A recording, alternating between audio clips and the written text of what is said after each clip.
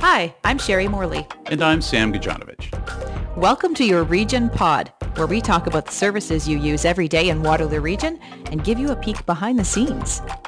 For example, how does a bus create a sense of community? Why do we even have an airport? Or how does the region make spending decisions with your tax dollars? We'll cover that too. Each episode will cover issues that matter to you. For some services, you may not even realize the impact. And we'll bust some myths along the way.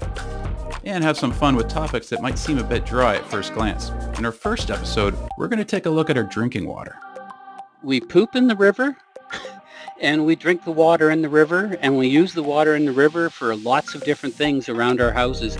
And so if we don't protect what's going back into that river, it's coming back to us. So yeah, we'll go there. Join us each month as we show you how the region impacts your life every day and how we're working to build a community where everyone can thrive.